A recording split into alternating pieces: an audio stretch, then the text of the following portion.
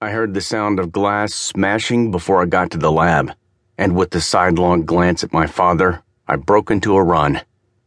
When I burst into the room, the first thing I saw was Lawrence flailing around with his unbound arm. His legs were kicking out in what looked like to be involuntary spasms. As if he were in agony, his head was thrown back and his mouth was open in a scream, but no sound was coming out. Tim's voice was high and panicked. "He just went nuts." "What's happening to him?" I demanded of my father, who stood frozen as he stared at his patient's violent reaction. It was then that I noticed the jaundiced pallor of my father's eyes and skin was getting worse. Something was happening to him. He held his hand to the upper part of his abdomen, as if suffering cramps, but I knew there was more to it than that. I recognized the signs, and when his eyes lost focus and he collapsed against the lab table and fell over onto the floor, I rushed toward him. For a moment, I couldn't believe what was happening to him, but he was showing signs of acute liver failure. In a flash, I made a connection. Even with the latest stem cell advancements, it would take a month to cultivate a batch for use in the experiment. Lawrence had only volunteered a few weeks ago. That hadn't given my father enough time. Where had he gotten the stem cells from? If he was willing to run the first regenerative test on himself, he wouldn't draw the line at farming his own liver cells to use on Lawrence. My outrage at the ethical and professional breaches would have to wait. Unless my father got to a hospital quickly, he would die. Just then, a primal roar erupted from Lawrence as he broke his arm free from the restraint. He jumped to his bare feet and threw off the white sheet that had covered him. All he had on was his jeans.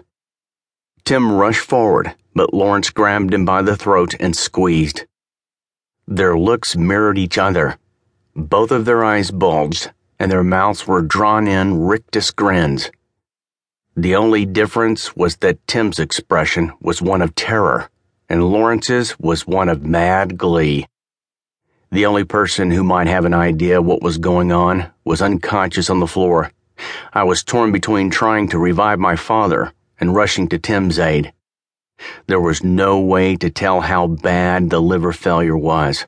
For all I knew, my father had hours, maybe even days.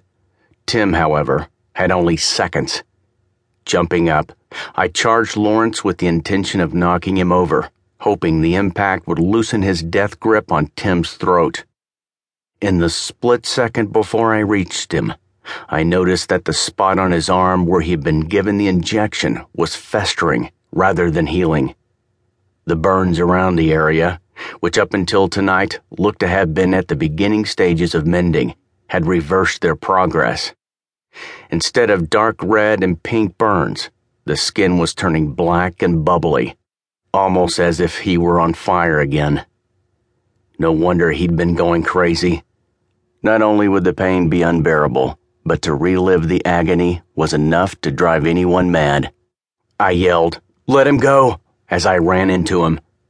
To my surprise, the impact didn't jar him from his purpose. He barely even moved. I bounced off of him and fell hard against the work table holding the computer. The sharp corner of the monitor dug into my ribs, and the wind rushed out of me as I tumbled to the floor. My vision swimming, I managed to twist around on my back, and I saw that Lawrence had lifted Tim off the ground by the neck. The student's face was turning an unhealthy shade of purplish blue. The veins on his forehead bulged, and a vessel in one eye popped, turning the white sclera red. As I gasped to get my wind back, I grabbed the broken monitor and swung it like a club at Lawrence's back. The corner of it struck him in the kidney region, and he yowled at the sudden pain. My attack had the desired effect.